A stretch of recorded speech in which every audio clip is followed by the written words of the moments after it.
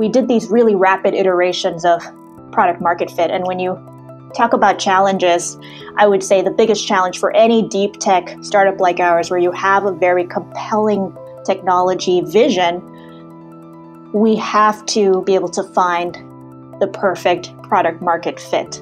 Otherwise, it's difficult to launch a successful business. You're not solving the right problems. And one thing that I actively worked on, and I still work on to this day, is making sure I'm really paying attention to what's going on in the industry. What are the experts telling me?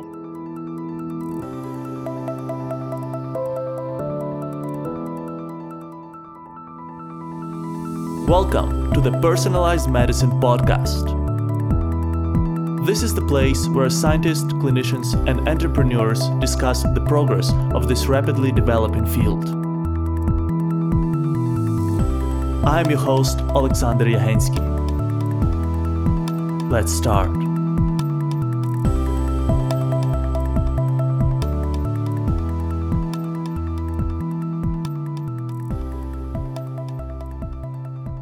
Three, two, one, and we are live. Welcome to the next episode of the Personalized Medicine Podcast. On this episode, we return to the topic of cell-based therapeutics and their role in personalized medicine. It is my pleasure to introduce to you Dr. Nabiha Saklain, the co-founder and CEO of Celino. Nabiha is a physicist by training. She completed her PhD at Harvard in laser physics. She is a recipient of several prestigious awards, including Pioneer in MIT Tech Review's 35 Innovators Under 35 list for her patented inventions in cellular laser editing. She is also on the 2019 Forbes 30 Under 30 list for healthcare. Nabiha is a Howard Hughes Medical Institute International Fellow and was recently awarded as the first Tory Burch Foundation Fellow in Genomics at the Innovative Genomics Institute led by Nobel laureate Jennifer Doudna. In 2017, she co-founded Celino, a company that merges stem cell biology, laser physics, and machine learning to make autologous stem cell therapies possible. Nabiha is also a co-host of a DNA Thai Club on Clubhouse, which I personally like to tune in on Sundays to learn more about emerging biotech companies and founders that develop them. So make sure to check it out. Nabiha, thanks a lot for accepting my invitation and welcome on the show. Thank you so much for having me. I'm really excited for the discussion. Great. So let's start with your story. And you have such a fascinating journey, and I would like to start with it. You moved a lot between very diverse countries as well as very diverse scientific areas. Can you tell our audience a bit about how those experiences got you to the place you are at today? A great place to start. I do think of myself as a nomad in many ways. So growing up, I was born in Saudi Arabia, grew up in Germany, went to high school in Sri Lanka. My dad was a foreign service officer for Bangladesh. So we ended up moving a lot, moving to different countries. And I was always in different cultures, having to adapt to new languages. So we were speaking Bengali at home. I went to English schools my whole life. And when we moved to Germany, I learned how to speak German, which has been amazing. The story is really about always finding comfort and energy and motivation and inspiration at the interface and living at the interface. That's really how I see my life. I enjoy that, and I thrive when I'm at the interface of different cultures and different disciplines. That's definitely a huge part of it. And Celino happened towards the end of my PhD at Harvard. I was in the physics program, and I really wanted to develop physics-based tools to engineer new solutions in biology. That was my focus. And a lot of people might wonder, oh, what's a physicist doing in biology? It's not that uncommon for a lot of physicists, mathematicians, engineers to really fall in love with the complexities in biology and be motivated to think of new solutions. So that was my journey. So when I arrived at Harvard, I decided, okay, I would love to be a part of this movement. And for my PhD, thank you for that wonderful and kind introduction, by the way. So for my PhD, I had the opportunity to invent new laser-based methods of editing cells, and specifically around delivering cargoes into cells, like gene editing tools, DNA.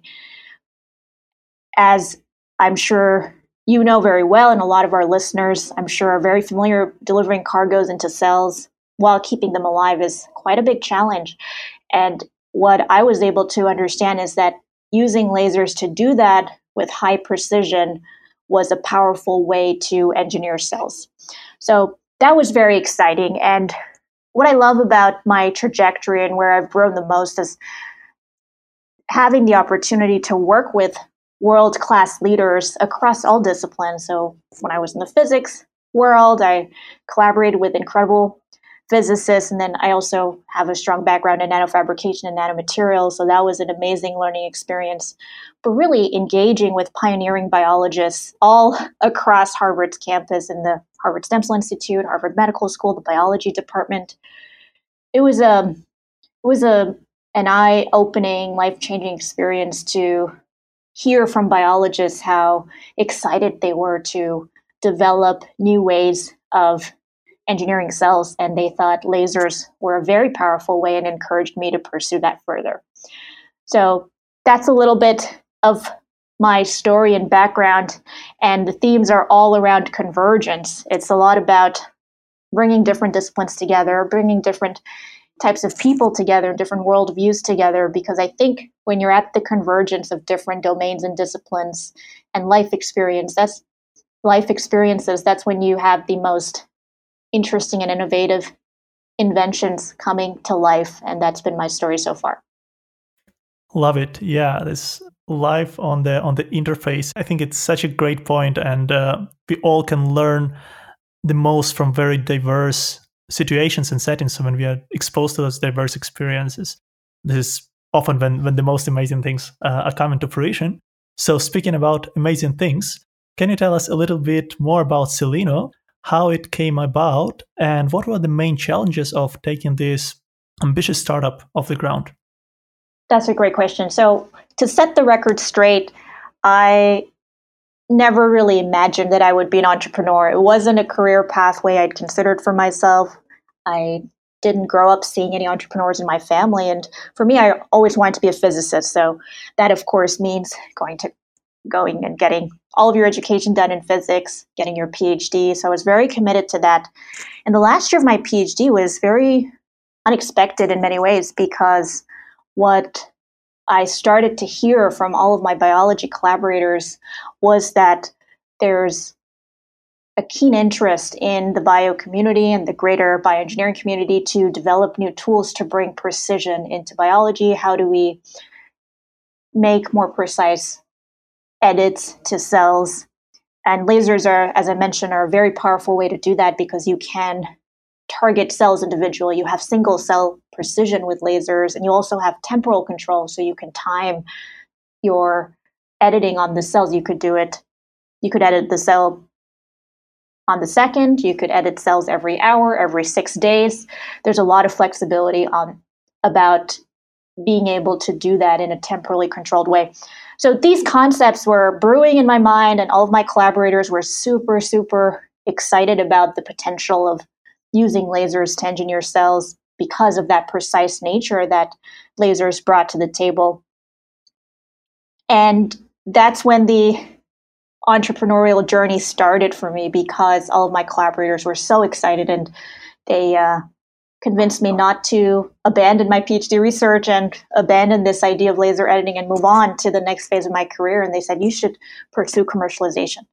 And at the time, I didn't really know what that meant. So the first thing I did was reach out to advisors, professors in the Boston ecosystem who I admire, and ask them, well, what should I do? What are the next steps? And some things became very clear. I wanted to work with a team that I loved working with. So the way the founding team came together was my co-founder, Marina Madrid. She's an applied physicist. She was my lab mate at the time, and we'd worked together for many years and built this incredible working relationship. So I pulled her aside one day and said, hey, everybody's suggesting I do a startup and explore this idea of laser editing for cells. Would you be interested? And she immediately said yes. And I'm so grateful to her for doing that, because I might have backed out of this if I didn't have such a strong teammate who was super enthusiastic, super optimistic. And she said, what do we have to lose? If it doesn't work out, we'll wrap it up and go on to our other careers options. And then the other thing that really played out well for us was having a co-founder, a third co-founder who is experienced. And that was another piece that was very clear to me. Given that this was Marina and my first time being an entrepreneur, we really wanted to work with somebody who's done this before. And in walks Matthias Wagner. He's a serial entrepreneur. He's built several optical technology companies and run them also.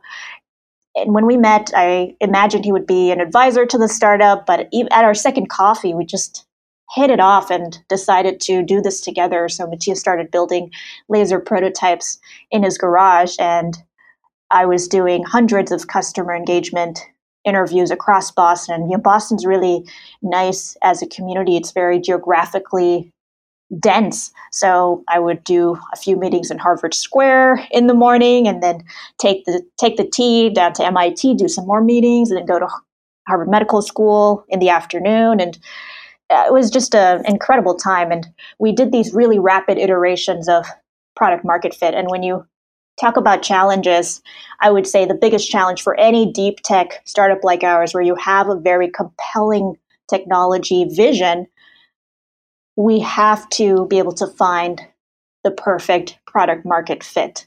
Otherwise, it's difficult to launch a successful business. You're not solving the right problems. And one thing that I actively worked on, and I still work on to this day, is making sure I'm really paying attention to what's going on in the industry. What are the experts telling me? And I'll tell you one funny story. As I was doing all of these customer engagements, I have this incredible mentor, Bastiano Sana, who's the CEO of Semma, which is now acquired by Vertex. So he's in the senior leadership team at Vertex. So I went to him, and their company is a stem cell derived beta cell company. So was showing him the data that we had around laser-based delivery into cells. Pattern delivery was all very cool and novel. And he asked me, Nabia, can you use the laser to remove cells that we don't want in the culture? And I looked at him and I said, yes, of course we can. But that's easy. Are you sure we need to do that? And he said, yes, we absolutely need to do that. That's one of the things we're trying to figure out right now, and looks like you can do it.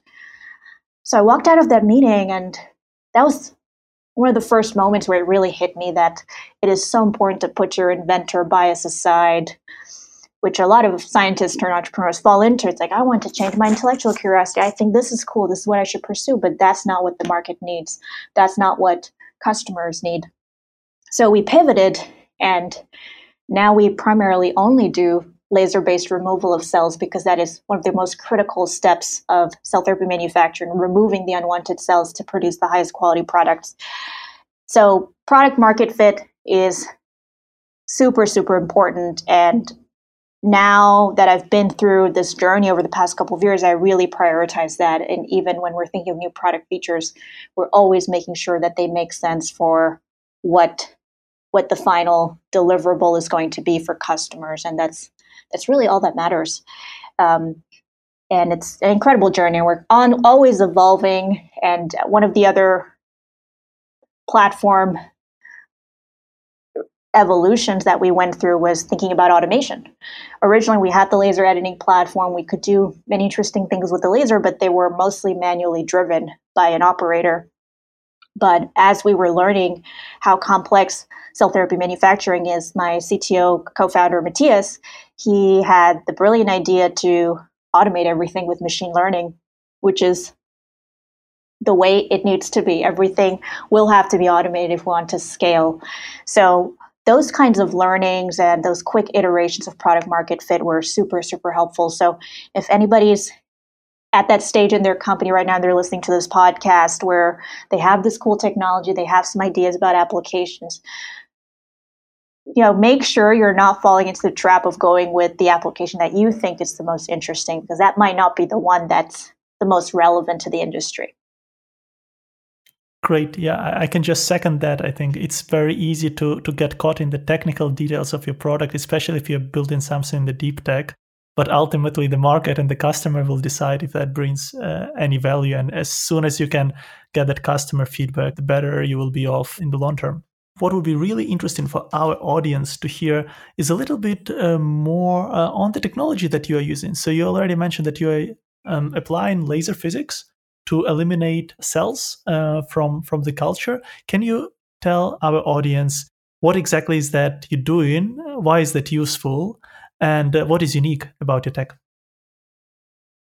Yes, absolutely. I'd be happy to tell you more about how the tech works. Just to recap, the problem we're trying to solve is really in how autologous iPSCs, stem cells, induced pluripotent stem cells in particular, and the derived cell therapy products are produced, which tends to be a lot of manual, labor-intensive, artisanal selection of cells by eye, picking and placing cells by hand, removing unwanted cells by hand.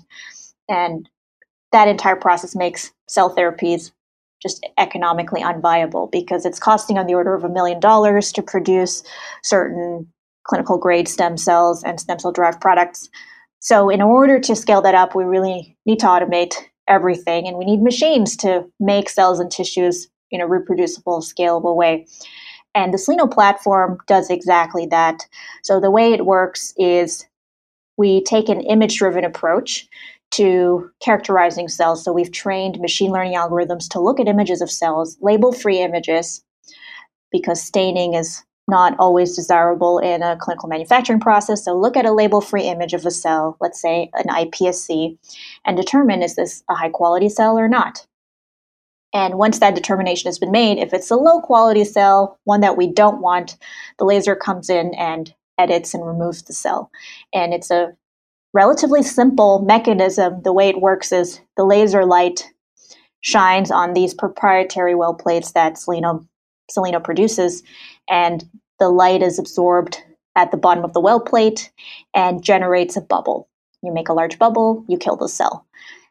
And you can make multiple bubbles, you can make sequences of bubbles, but it's all very spatially targeted. So we do offer single cell resolution with the current systems that we have in-house.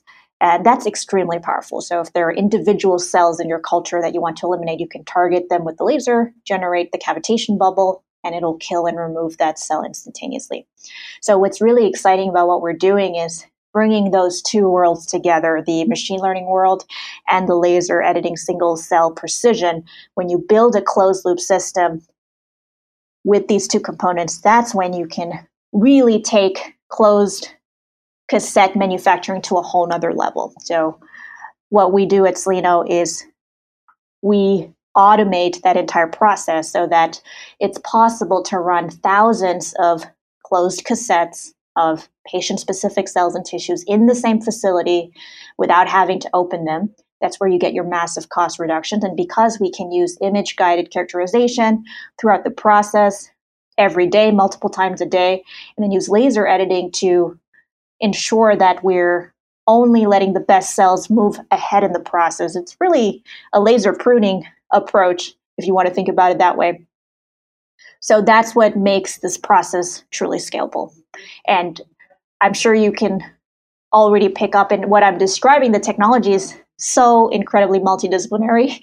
So our team is split across many different tracks. So we have our stem cell biology track where we have very classically trained, experienced induced pluripotent stem cell biologists. And we have the hardware optics track, a lot of physicists, optical engineers, and we have a software team. So they're building the software infrastructure to run the automation in all of our hardware systems, but also the machine learning algorithms, training those machine learning algorithms. We take all the data, training data in-house. So making sure the infrastructure is set up for that. And then we have a growing business development product team and a lot of strategy that's going into how we think about the technology. So multidisciplinarity flows through our entire company, all the way from our IP strategy to our commercialization, of course, the different products and the technology itself. Great. And just curious, how easy or how difficult is it to manage this multidisciplinary team and kind of reach consensus, maybe on some matters when it's not that simple? I love that question. doing anything multidisciplinary is not trivial, because essentially what you're dealing with is everybody speaking a different language. They've been trained in a different language. They see the world very differently. So what I've made a priority from the beginning of our founding as a company, I'm a physicist, so my lens on the world is through physics, but I have always collaborated very closely with biologists. So it's a huge priority to make sure we understand one another. We take a step back to make sure we're explaining our viewpoints, our strategies, our ideas as clearly and articulately as we can. So there's a lot of interesting things that we do at the company. For example, we set up cross-disciplinary meetings with people across different teams who may or may not work directly together, but it's just to foster that dialogue and interconnectedness.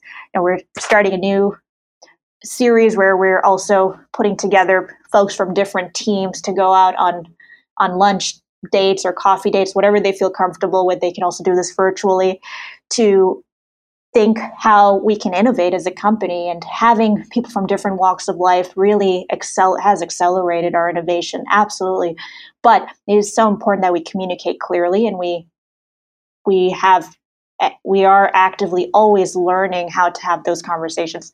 So one thing I did this past year, which is perhaps unusual for a startup of our stage, is hire a professional leadership and communication specialist to work with the team on a daily basis. So individual coaching, group coaching, to make sure we can speak each other's languages, because it's so important to be able to do that, because everything we do on the communication side and do well translates directly to how successful we are in terms of building our platform. So that was a very interesting and unique choice, and I'm so, so happy about that choice. That's paid off incredibly.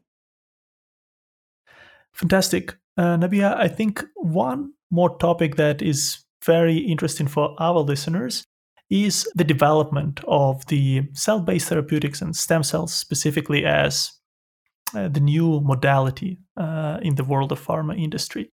So you alluded already to some of the technical challenges that are still ahead of us to bring that large-scale manufacturing of stem cells to clinics.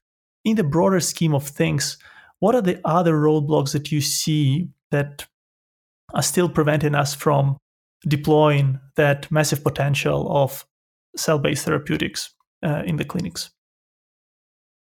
Oh, that's a fantastic question. So yeah, maybe we can just double click on that very important topic area that you brought up around the manufacturability and scalability. I would say that is absolutely a huge roadblock to realizing a lot of the therapies that are being developed, and then also taking them further along clinical trials. When you look at the autologous iPSC cell therapy space, I'm super excited for the first trial that's running right now in the US, led by Dr. Kapil Bharti, and then there's several trials that are going to launch in the next 6 to 24 months. So stay tuned. Very, very exciting. But what's incredible, and I admire these brilliant researchers and clinicians so much, is their dedication to making autologous cell therapies happen, because they are the safest option for patients, no matter how you look at it. And just in terms of broad accessibility, it's the best way to go. But for these early clinical trials where it's 10, 15, 20 patients, the only way to make cells has been by hand.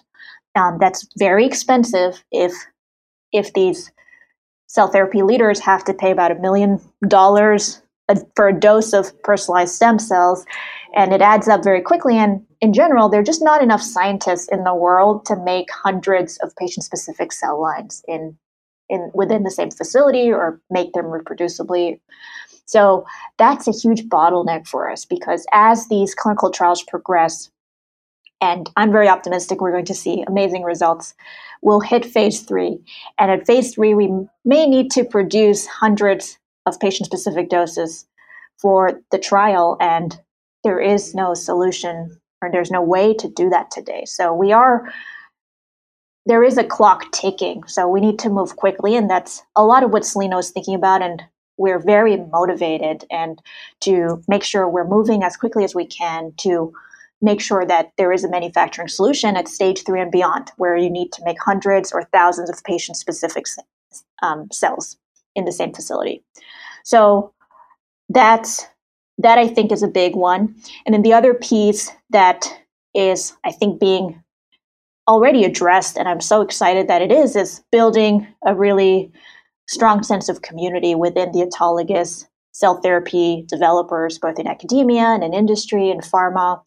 And again, I'll mention Kapil Bharti again, who's launched a consortium to bring together all of the autologous iPSC cell therapy developers in the world. And that is such an amazing initiative, because what's going to be incredibly critical to our success as an industry is our ability to work with each other, because everybody is bringing different skill sets to the table, whether it's clinical or biological, manufacturing, regulatory, and all of these pieces have to fit together in this very complex puzzle to realize our collective goal and vision of making it possible to make custom cell therapies for every human being on the planet and making those on-demand cell therapies available. So it ties back to the earlier theme that we touched on, which is what I see within my own team is a keen emphasis and passion to make sure we're communicating effectively, we're working effectively together as a team. I think we need a global team effort to bring about the change that we want to see in terms of bringing autologous cell therapies forward for patients ultimately, right? That's why we're all here. And that's an interesting part of my story is, there are many different directions the technology could have gone. Celino could have worked on different applications, but there is this personal commitment to working on therapies, because when you look at how current therapeutic modalities, what they look like for diseases like Parkinson's, like diabetes, like age-related macular degeneration, or heart disease, et cetera, I know we can do better. We can do better, and it is our collective dream as an industry to have all of these therapies accessible to patients in a cost-effective way. So to summarize everything I was saying just now, it's really going to be about building that community and making sure we work very cohesively together and support each other to make sure we make progress for patients. Yeah, sounds fantastic. And I guess there is no way around it without that very intense collaboration and multidisciplinary science, because it is a complex problem with many different small technical or big technical roadblocks on the way. But it's great to see that they're being tackled as we speak, pretty much. We are doing this show for you, and your feedback is very important for us. So if you have any suggestions or comments, would like us to cover a specific topic or recommend a guest, please write us an email to team@pmedcast.com. Or you can reach out to us on LinkedIn, Twitter, or Facebook. Just type in Personalized Medicine Podcast and you will find us there. To download the show notes for this episode, visit our website, pmedcast.com. It's pmedcast.com. The show notes include guest bios, links to their most notable work, and recommendations for additional reads on the topic of the episode. Make sure to check them out. And don't miss the next episode. Subscribe to our podcast on your favorite podcasting platform. Give us a rating and leave a comment. It will help us make this show better. And now, let's get back to the interview. Nabia, I think one more topic that is very interesting to our audience is not just use of stem cells in the therapeutics, which is obviously the grand goal of Celino, but also the ability to use those stem cells as the models for preclinical testing. Is it something that Celino is also looking at to leverage your platform for the cell-based testing? And where do you see this space going in the next 5 to 10 years? Oh, I'm so excited about this space. Absolutely. Thank you for that question. When I think about how our industry is evolving, when you look at the therapeutics industry, what's exciting about this moment in time is we're really starting to appreciate that humans sometimes are going to be different. They're going to need different solutions.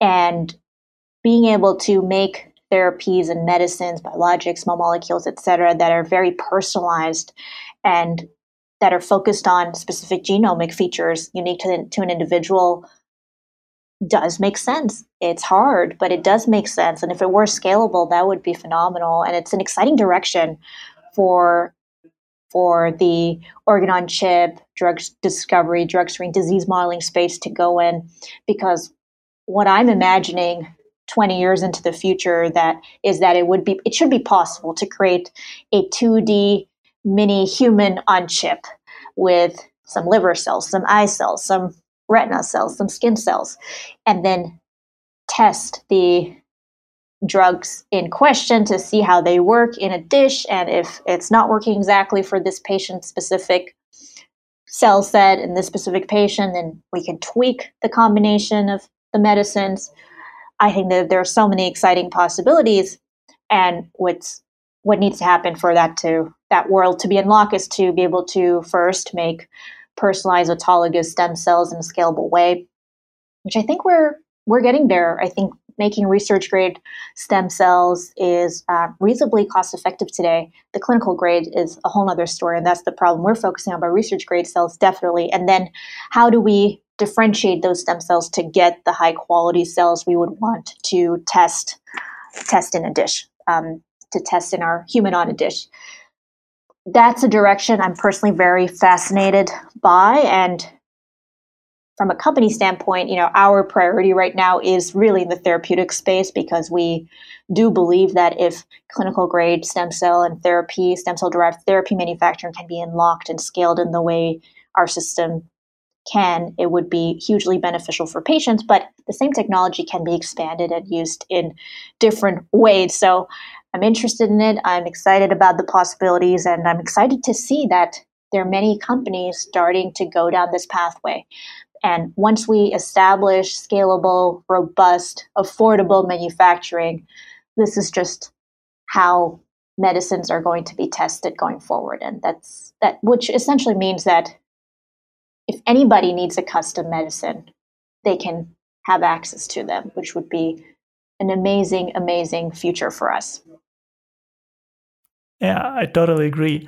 And speaking of the future, looking at the next 10 years, what 3 major developments do you see happening, or you would like to see happening in the field of personalized cell therapeutics? Ooh, that's a good one.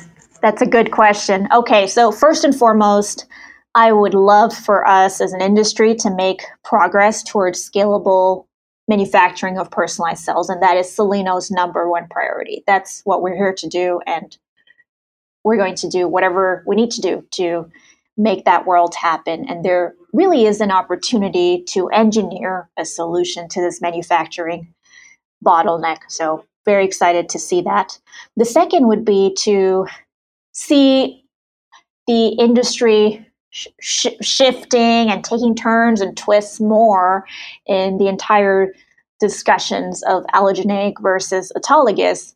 And I think that'll be very interesting as platforms like Soleno start to engineer cells at scale.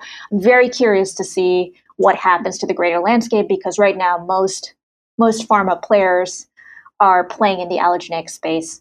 So, and some of them have told us that if autologous cell therapies were scalable the way Soleno is thinking about it, they would consider shifting away from those off-the-shelf therapies and move towards more custom therapies, which ultimately is better for patients. So very curious to see how that goes.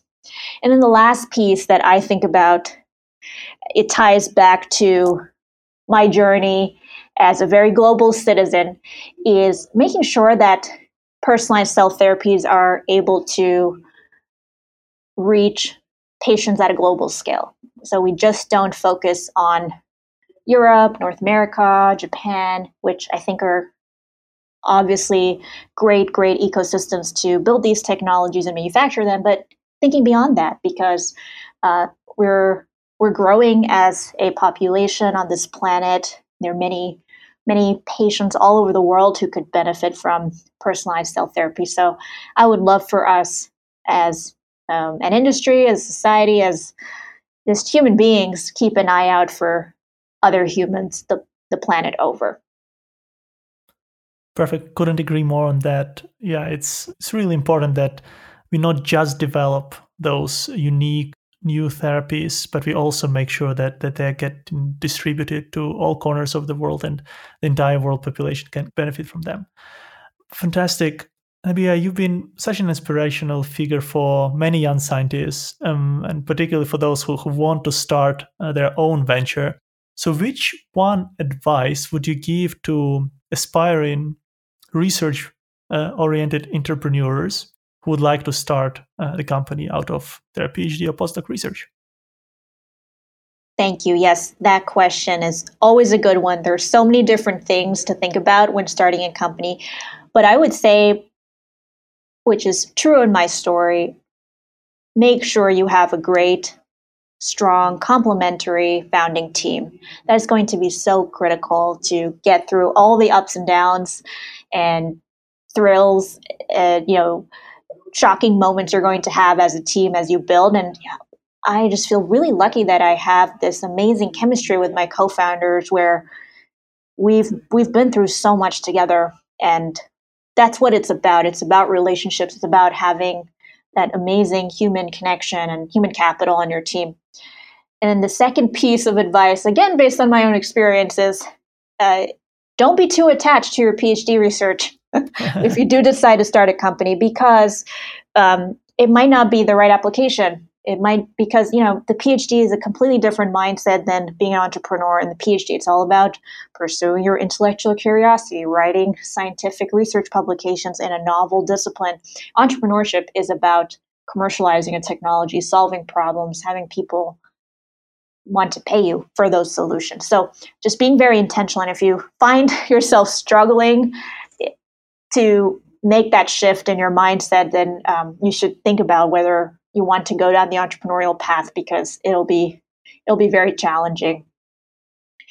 And the last piece of advice I would say is be as self-aware and self-reflective as you can be, because for me, this journey has been a lot of learning, huge learnings from so many experts across biotech, pharma, venture capital, the stem cell industry. It's always about, okay, what do I know? What am I good at? And what do I need to learn better and get better at? And I need to talk to an expert about this topic area so I can understand this as well as I need to. So don't be afraid to ask for help. Be grounded. Be as self-aware as you can, so you can constantly work on the things that you need to work on to keep growing your company. Perfect. And circling back to the beginning of our discussion, you mentioned that it is very important to find that product market fit early on in your company existence.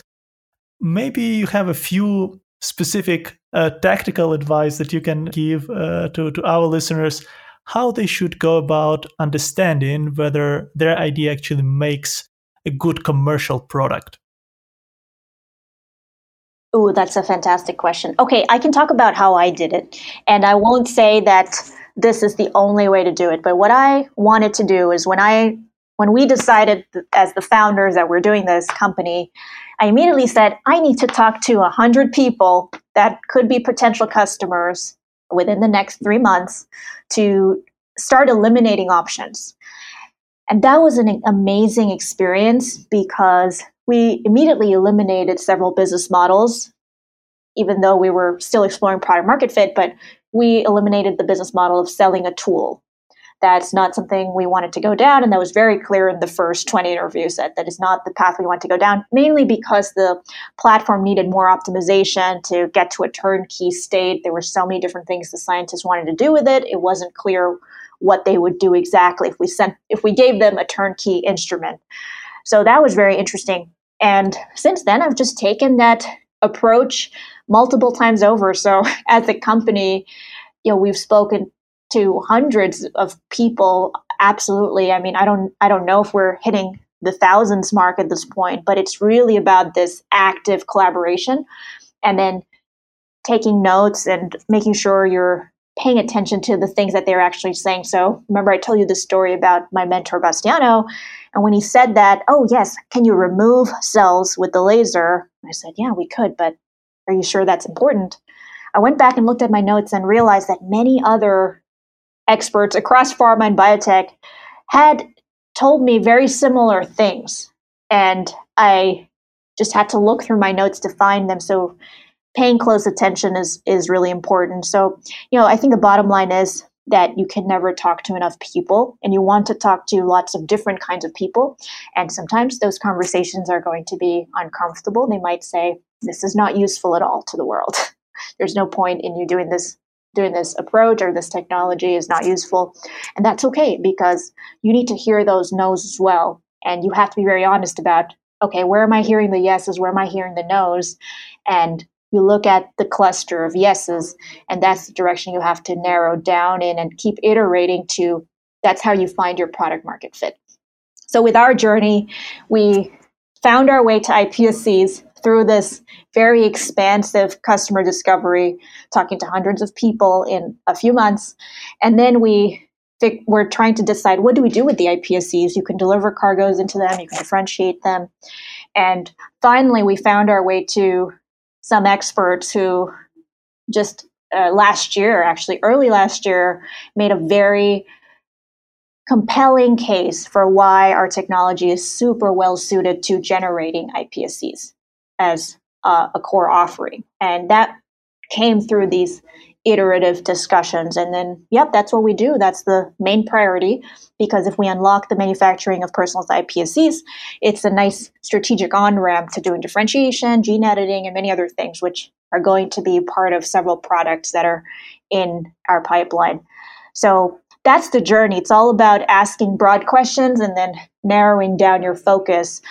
And I'm really grateful that we were able to spend several years, actually about 2 or 3 years, doing very heads down market research, product market fit iterations, thanks to our investors. They were extremely supportive. And that's why it's also very important to have the right investors who understand that. And when we did find our product market fit last year, just been a phenomenal experience building out the team and building out our relationships in the industry and going in this direction and this journey with a lot of amazing experts to make autologous cells a reality for the global population. Perfect. I hope that all of our listeners were paying very close attention to what you just said, because I think this advice is pure gold.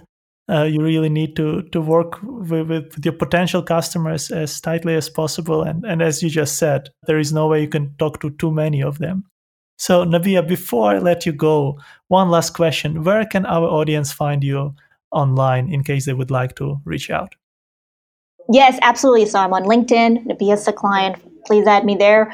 Or I'm also on Twitter at Nabsakol. And you can also follow Celino at Celino Bio. And would love to hear from you. If you're working on any autologous iPSC cell-based therapies, we love to collaborate. Or if you're an aspiring entrepreneur, please do reach out. Always looking to help entrepreneurs when I can. And especially please reach out if you're underrepresented in entrepreneurship. Fantastic. Nabia, thank you so much for our conversation. It's been amazing to have you on the show. Really grateful for your insights. I'm sure this will be the story that our audience would love to hear. And looking forward to talking to you again soon. And we'll be following the Celino's progress with great interest. Alexander, thank you so much for having me. I've listened to many of your podcasts. I love the one with Jean Loring. She's absolutely a star, and you're doing amazing work. You're building this community and giving folks like myself a platform to share our technology, our vision, and why making medicine personalized is so important. So thank you for doing this. Really excited to be here, and I'm sure we'll see each other soon. Perfect. Thank you. Thank you so much for being with us today on the Personalized Medicine Podcast. If you like this show and know someone who would enjoy it too, please share this podcast with them. And don't miss the next episode yourself. Subscribe to the Personalized Medicine Podcast on your favorite podcasting app. You can find us on Apple Podcasts, Spotify, Pocket Casts, Stitcher, iHeartRadio, and many, many more. please rate us there and leave a comment. That helps us to grow and deliver the best experience to you.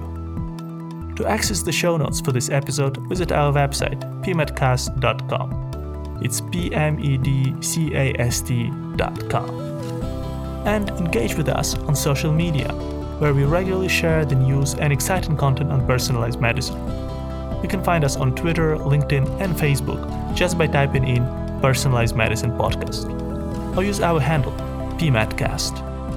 And if you have any feedback or would like to suggest a guest for the show, write us an email to team@pmedcast.com. Have a great day, and until next time.